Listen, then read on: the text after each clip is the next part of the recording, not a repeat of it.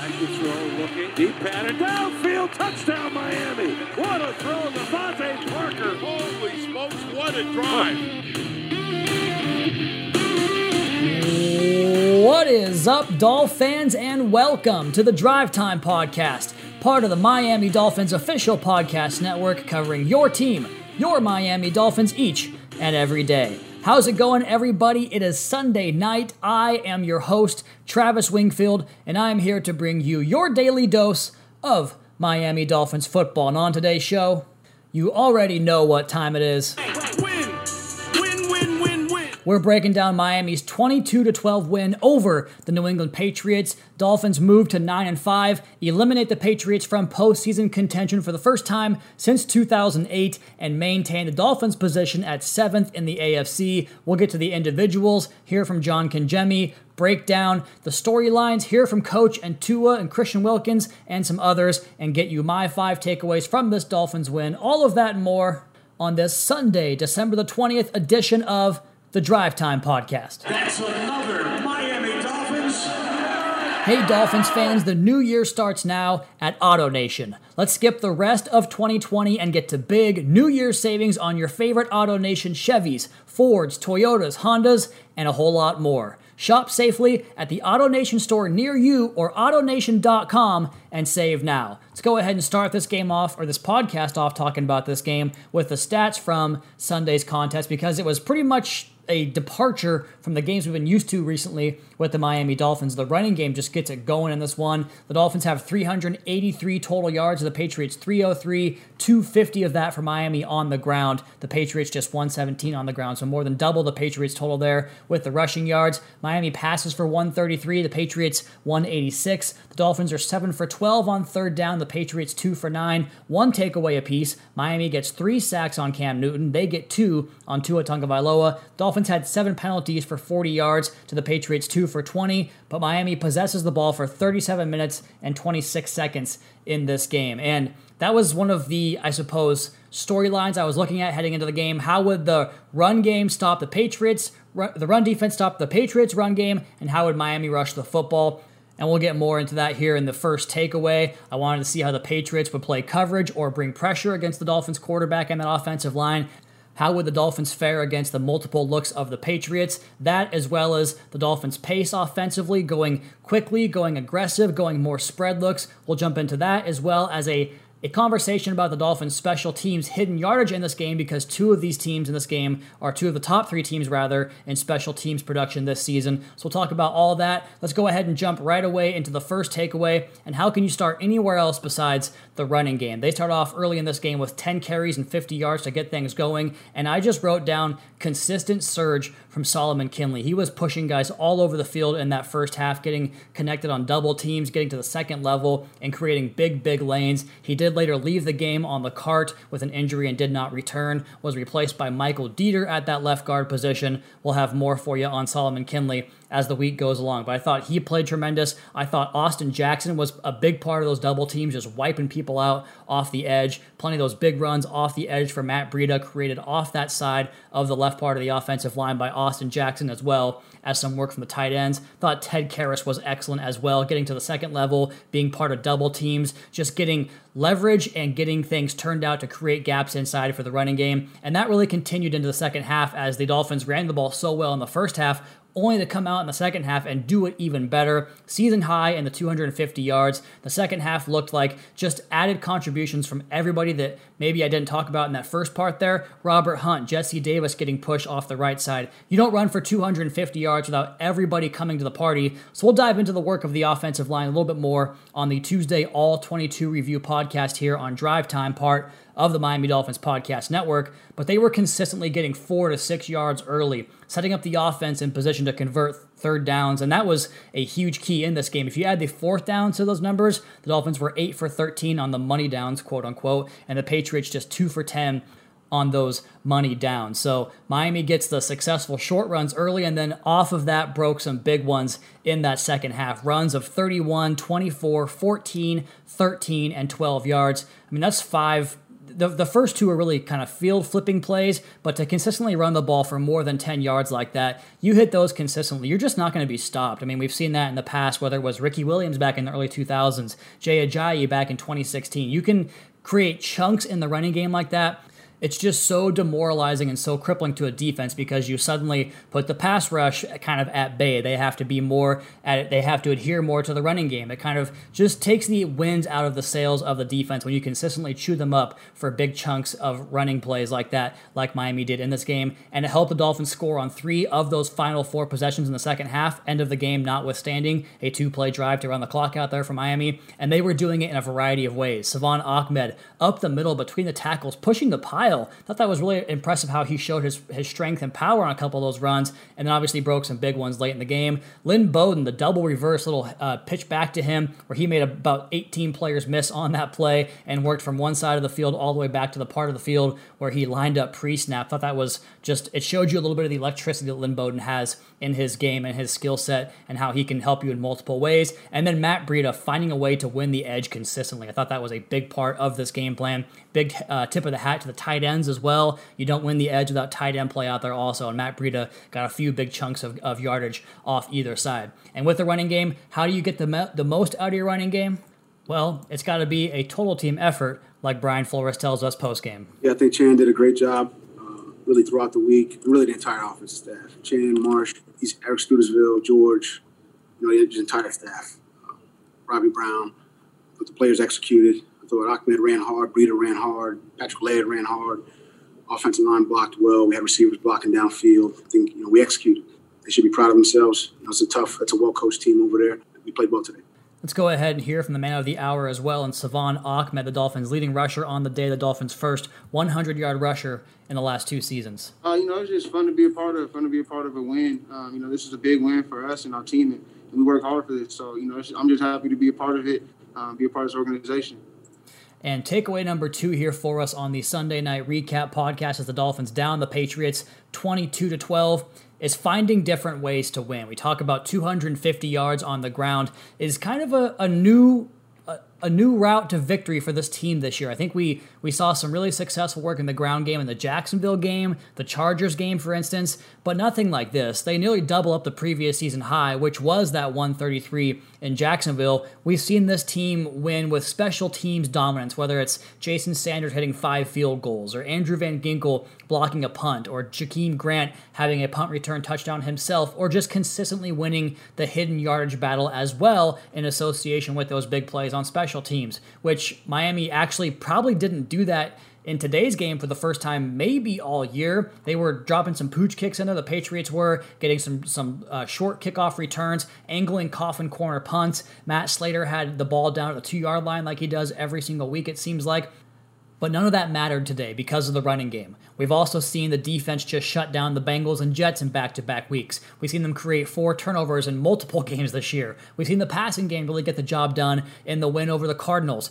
We've seen complete dominant team wins in the game like the 49ers game. But today was the first one that I really felt like the running game just put their hat in the ring and said, we got this. And that's how you win in January, having the full capability of everybody on your roster, every position group, having the capability of picking up other sides of the football team. And maybe they're not at their peak. And I'm not saying we're going to make a run to the Super Bowl this year or that we're not. I'm just saying that that's the most tried and true way to win consistently against good football teams. You take away one thing, okay, we can beat you in this area. And that's something I always harken back to the Drew Brees and New Orleans Saints conversation, because a couple years ago, they became way more balanced opposed to a team that went up and down the field and broke records in the passing game, and he started to throw the football less. So people questioned, can he still do it? And he proved to them, hell yeah, I can. We just kind of reserve that until we need it because the defense and the ground game can get us wins. And speaking of that, actually first, hold on, let's do some audio first, but I'm going to come back to this point in 1 second. I want to hear from Coach Flores about the resiliency of this group because it's a theme that goes along with multiple ways to win and finding depth on the roster and different units to step their game up and make big plays and get you to victory. Let's go ahead and hear from Coach Flores on the resilient group he has in that locker room. I think we overcame a tough first half. Look, that just speaks to the resiliency and the mental toughness of this team. Didn't play great in the first half. Got down into the red zone, turned it over. This team, we don't go in a tank. We just keep playing. We just battle through. That's what they did.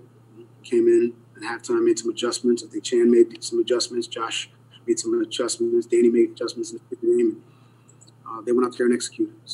And I think a great guy to ask about something similar to that question for Coach Flores is Christian Wilkins, because he was the first draft pick of the Grier and Flores regime, or the Grier and Flores pairing here in Miami. So we had a question for Christian Wilkins here about how does it feel to come out from where you were back in day number 1 back in 2019 to be here in 2020 at 9-5 with a chance to control your own destiny, to make your own success going forward this season. Here's Christian.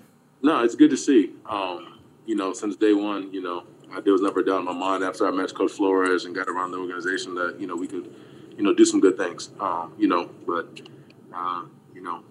just hope that good things can continue, to keep happening for us. But it's all about putting the work in each and every week, and just keep it moving. I'm just excited to be a part of it.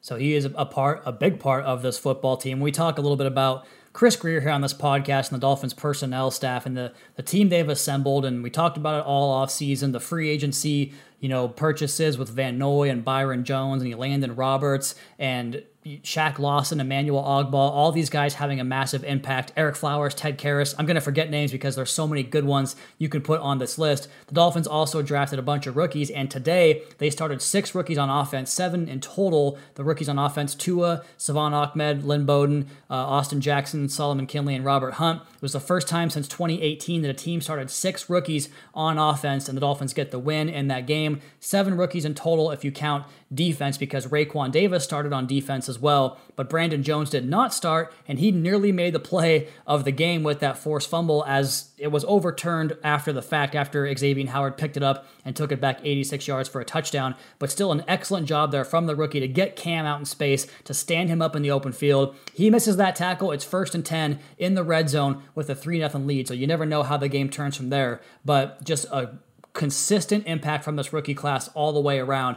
And it's not just with the guys that were drafted or the guys that were signed to the big money free agent contracts. Savon Ahmed was picked up after he was cut from the 49ers. We saw that consistently throughout the year last season, bringing over a guy like Zach Sealer, who now gets himself a contract extension this year. Trading for Lynn Bowden, who never played a game for the Raiders before he was traded, swapping 4th and 6th round picks to go out and get Lynn Bowden to bring him in here, and look at the impact he's having.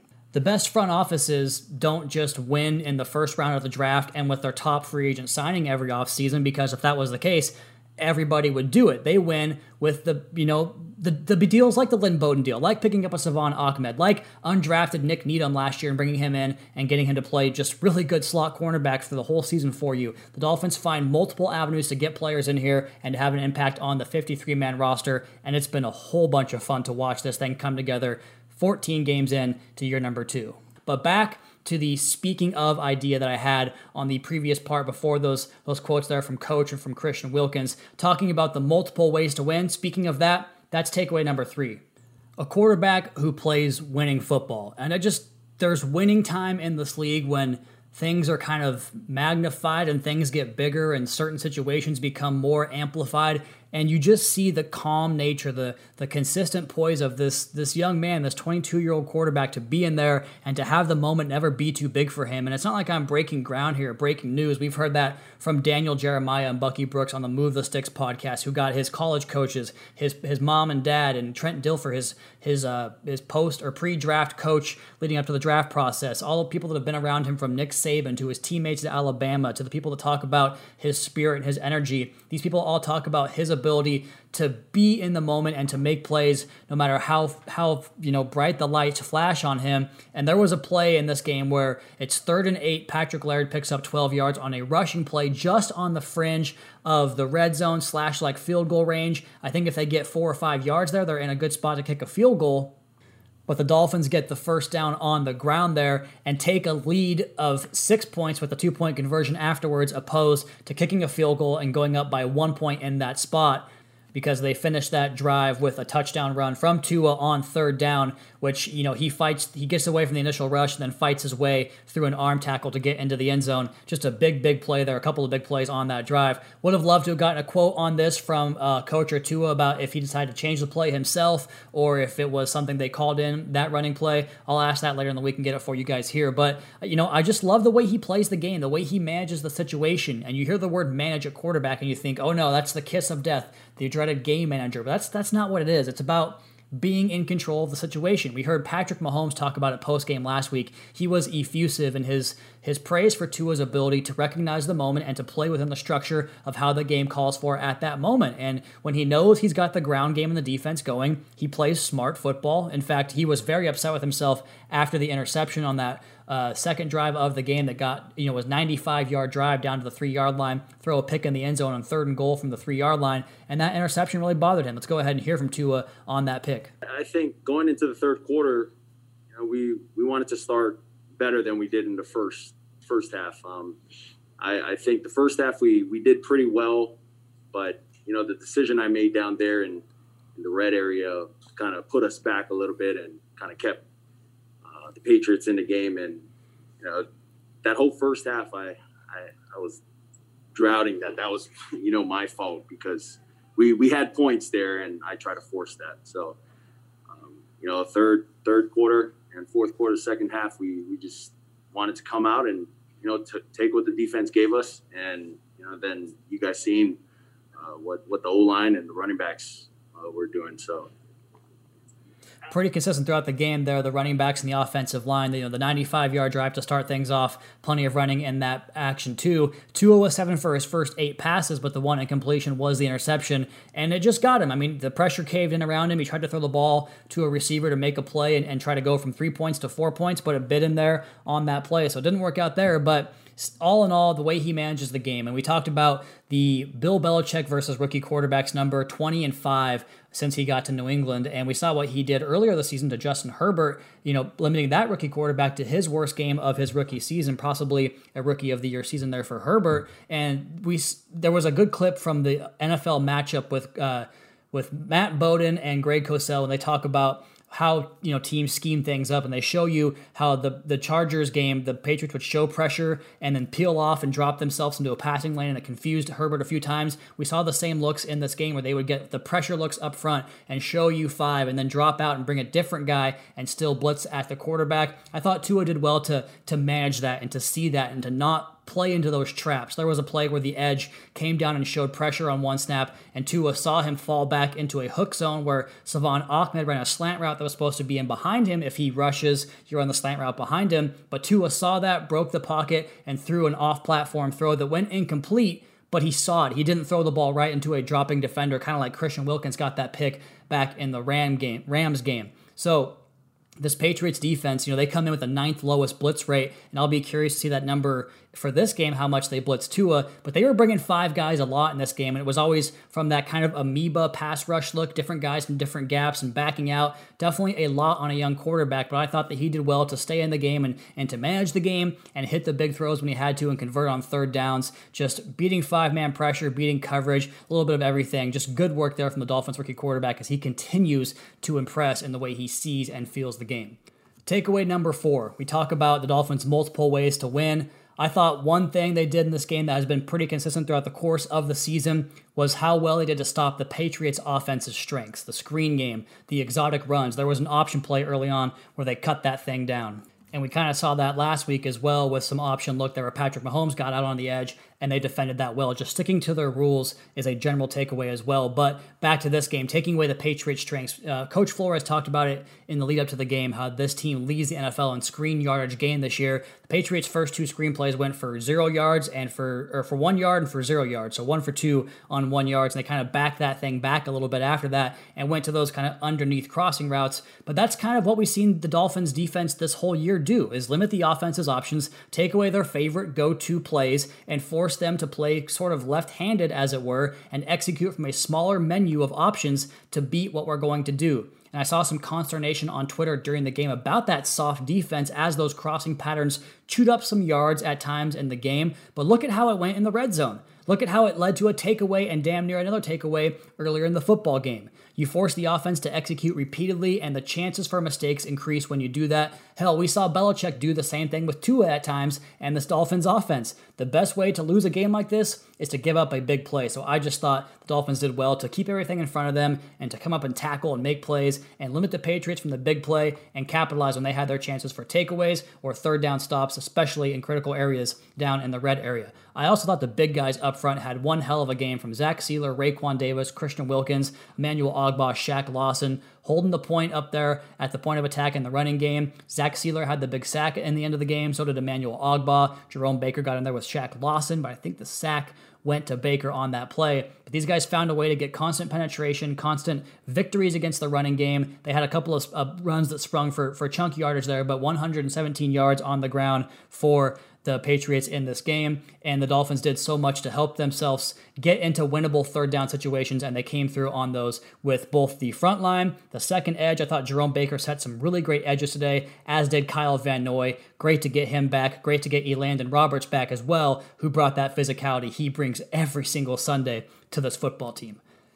Takeaway number 5, more and more trickeration from those Miami Dolphins. How about the Malcolm Perry sneak? An empty formation, they motion him in, he gets right up under center and snaps that ball on 3rd and 1 to move the chains. I loved that call. How about the fake punt pass from Kamu Grugier-Hill to Matt Haack, or other way around, Matt Haack to Kamu Grugier-Hill. They wind up getting flagged for it. I'm sure Danny Crossman is going to be very upset about the way that went down, but they converted it on the field, just didn't report as eligible out there. Got to get that taken care of. And then, of course, the Lynn Bowden double reverse run that he had, where he had to break about 74 tackles on that play, shifting in and out of the defense there and making a big play that way. But I just love having all these kind of wrinkles in the back pocket that we just haven't seen that much this year. Maybe that's a good thing because you can reserve maybe some of those looks for bigger games like this. We saw one against the Chiefs last week. We saw it here against the Patriots in this big game. Maybe you see some more wrinkles added on in the future. Who knows? Because we've seen this coaching staff pull off some things here this year in the past with Coach Flores. So it's definitely something great to have in your back pocket in a pinch when you need a big play. You see something you like. It shows you the Miami's aggressiveness, but also their preparation and putting themselves in position to say, hey, they're kind of reacting this way to this. Maybe we can fool them with this. I love to see it. So those are my 5 takeaways. A couple more individual notes here. I wrote down in my notes from the press box, I wrote Breida Speeda. I guess that's a play on the Cheetah's nickname that I was thinking of at the time. I liked the way he ran the football in this game, in addition to Savon Ahmed for the big day. I wrote Lynn Bowden becoming a reliable third down conversion guy on those short underneath passes. That quick shiftiness shows up in the route running as well as his run after the catch ability. Durham Smythe had a couple of big plays in this game, catching the football, getting upfield, making guys miss. So too did Adam Shaheen. Talked about the offensive line. I thought all 5 guys played well. And Michael Dieter getting back in the lineup for the first time this season on offense. Good to see him out there as well. He was rocking a Florida Panthers jersey after the game with Jesse Davis wearing a hockey jersey as well. And then I think it was Blake Ferguson had the Chicago Blackhawks Griswold jersey pregame as well. So some hockey fans here in the building. Emmanuel Ogbah, I was good to see him get the splash play like we talked about with Jerome Baker last week. These guys that impact the game consistently, and now you see them show up in the stat sheet. That's always good to see. His 9th sack of the year. You love to see that. Leading the Dolphins in sacks this year, and hopefully going to get double digits on the season. Talked about Raekwon Davis, Christian Wilkins, Zach Sieler, Shaq Lawson had some good plays in this game. Jerome Baker, Kyle Van Noy, that play where he falls into the hook zone, damn near gets himself a pick, gets himself a PBU. Andrew Van Ginkel, I thought, had some good sticks in there against the run as well. And speaking of that Van Noy pass breakup, man, I think Xavier Howard might have had a chance on that ball and behind him there if he doesn't get a finger on it, which you can't play that way because you have to go attack the football. But it speaks to Xavier Howard's ball hawking ability in a game like this where it's mostly run action for the most part. They're playing it safe in the passing game and running the football effectively and efficiently. That's how the Patriots want to beat you. But he gets himself that fumble recovery that comes back. He gets the fumble force that does hold up and gets a turnover, his 10th turnover that he's a part of this season, whether it's interceptions or a fumble force / fumble recovery, and then the play where he might have had a chance for a pick if it didn't get tipped beforehand. 3 plays again where he's around the football. It just speaks to his ability to find the football. Eric Rowe had a great pass coverage play on a tight end, kind of fade there down in the goal line area. He was right in phase, broke that thing up. We talked about Brandon Jones off the top a little bit. He continues to make plays seemingly every single week. We're going to get more into that on the Tuesday All 22 Takeaway podcast. But now let's go ahead and turn this thing over to John Congemi and get his 3 takeaways from the game. And joining me as he does on Sunday nights to recap the previous game, John Congemi, the co-host of the Audible podcast here on the Miami Dolphins Podcast Network. John, how you doing tonight? I'm great, Travis. A nice victory at home for the Miami Dolphins. I'm elated that with 2 weeks remaining in the regular season, the Dolphins control their own destiny. And I know it's a week-to-week league, but at least you can see the light at the end of the tunnel. If the Dolphins can take care of business, much like they did against the New England Patriots, the nemesis for over 20 years, I think the Dolphins will be happy and the fans will be happy at the end of the year.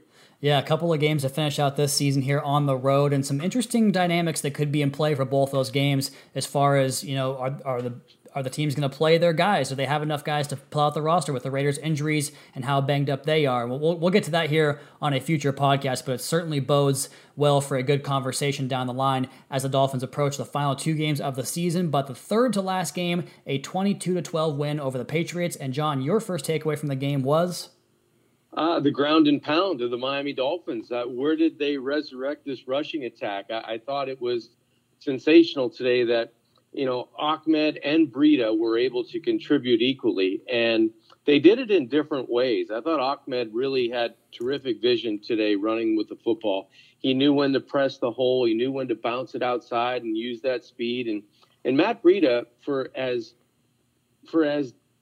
decisive as Ahmed is when he runs the football, Breida was missing that gene for some reason. I don't know if it was injury. I don't know if it was lack of playing time. I don't know if it was a new offense, but it never seemed to really click on all cylinders. And today it finally got into high octane gear for Breida. And you could really see that speed on the perimeter when he just outflanked defenders from the Patriots and then outraced defenders almost to the house on one of the runs.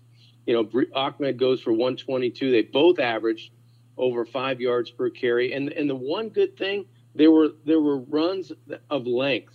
The Dolphins have been deficient in running the football for 20-plus yards on single carries. I think Ahmed had one for 31. Breida had one for 24. It was nice to see that offensive line do such a nice job and give these guys room to run, and they knew what to do when they saw daylight. You mentioned the yards per carry average. Breida, 7.2 yards per carry, and we're not talking about 2 or 3 runs. The guy had 86 yards in the game, so that was cool to see. I was so enamored by the thing you mentioned there about him winning the edge. He does this thing where he kind of dips his back in around or tucks his shoulder into the sideline to kind of get away from the defender, and it helps him get that edge and get that extra step and just take off up the sideline. A big part of this win for the Dolphins today. John, your second takeaway was? The second half turnaround for the Miami Dolphins. I didn't think the Dolphins played poorly in the first half. They just didn't have things go their way. The defense had a forced fumble that X picks up and goes 86 yards for a would-be touchdown. It gets called back because I think Christian Wilkins was out of bounds and contacted the football. And it was one of those things where you didn't feel like the Dolphins were in trouble, but the Dolphins weren't playing well enough to really take over the game at that point. They're trailing 6-0. But I thought the opening drive of the third quarter and in the second half, you score 3 times in terms of getting down and putting big drives together. It was nice to see those guys go 9 plays, 72 yards on that first drive to open up the second half. I thought the running, the passing really complemented each other. And then they get right back on the horse a couple series later in the fourth quarter, and you get a 14-play drive for an Ahmed, 2-point conversion after the Tua scramble and score. It was just nice continuity in the second half, and I thought offensive coordinator Chan Gailey did a nice job of a double reverse pass, almost a bit of a flea flicker for the 2-point conversion on a little swing pass and pitch back to Ahmed and in the fake punt. There was a lot of nice things that were done in all phases, and I just thought the second half the offense really caught fire, and you really felt confident that this game was going to be a win at home. I'm so glad you mentioned it and ended your takeaway with that, because as someone that's been watching this team for, the better part of 25 years now, I've never in a season had so many moments where I was like, oh, I'm not even sweating right now, because today I thought the defense was playing so well that getting a touchdown against that defense was going to be so difficult. And the second half, you mentioned the offense finding their rhythm. It just felt like they were going to score every time they got it. So it's been a whole season of just confidence from this Dolphins team, and they're only getting better. They're only going to continue to grow from there. John, what is your third takeaway from the Dolphins? 22, Patriots 12. Relentless pressure on defense. I knew that New England coming into this game was going to be one-dimensional, and they were going to have to find their way on the ground and hope for a couple of explosive plays. And they got some explosive plays on offense, but I knew Cam Newton wasn't going to consistently beat you through the air, and they couldn't go 80, 85. They'd have to go 50 or 60 to beat the Dolphins, or at least hang in there with the Dolphins. And I just thought getting your hand on the football, forcing multiple fumbles, pressuring the pocket when they decided to throw New England, and squeezing the pocket with multiple sacks. And it's different people. It's Sealer. It's Baker again finding a sack. It's getting your hands on the football down the field. It was contagious. Anytime the ball was loose, there were 3 or 4 Aqua jerseys around it, and any one of them could have picked one up. I mean, Landon Roberts almost took out Eric Rowe on the fumble recovery down the field that X punches out after a big play by New England. But those are the types of things that make it fun for football teams, for defenses to kind of rally around each other. When they see the offense score and they go, hey, we're just going to keep playing our game because we've already set our standard, and they kept it, kept hammering, kept taking New England and making it and go the hard road. Nothing was easy for those guys. And I just thought the pressure in the pocket, getting hands on the football, that seems to be Dolphins defense in 2020, and I'm glad to see it continue. 26 takeaways. They came into this game tied for first with Pittsburgh with 25 takeaways. Their third down defense, which was tops, improved in this game after allowing just 2 for 9 conversions in the game. Dolphins win 22-12, move to 9-5. We have 2 games left on the road. John, we're not going to get to talk to you next week because it's a primetime game, and, well, we don't want to keep you up until 4 o'clock in the morning, sir. So I appreciate your duties and your services here, and we'll talk to you again after the Buffalo game, okay? That sounds great. Hopefully we're talking playoffs after the Buffalo game. Hey, I wanted to have you say it, so I appreciate that very much. That's okay. I'll say it. I can't wait to say it. Perfect. We got 2 more left, and then we'll see from there. John Congemi, the co-host of the Audible podcast here on the Miami Dolphins Podcast Network. John, thank you as always, my friend. We'll see you next time. You got it, Travis. And away he goes. Always a fun conversation on the Sunday Night Recap podcast.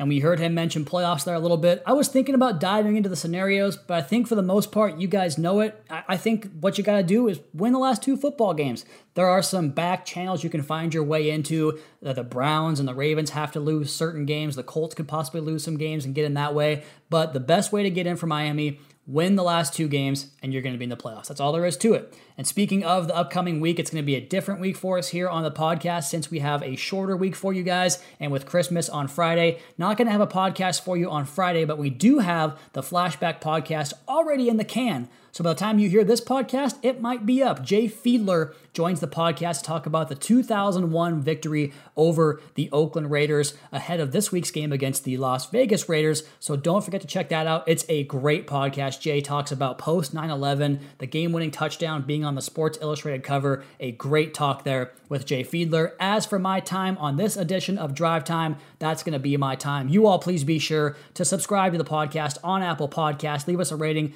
Leave us a review. Give me a follow on Twitter. It's at Wingfield NFL. Follow the team at Miami Dolphins. And check out the Fish Tank and the Audible podcast as well as MiamiDolphins.com. The Sunday Night Spotlight as well as the game recap up there. And tomorrow we'll have John Congemi's 3 takeaways from the game on the website. Until next time, fins up.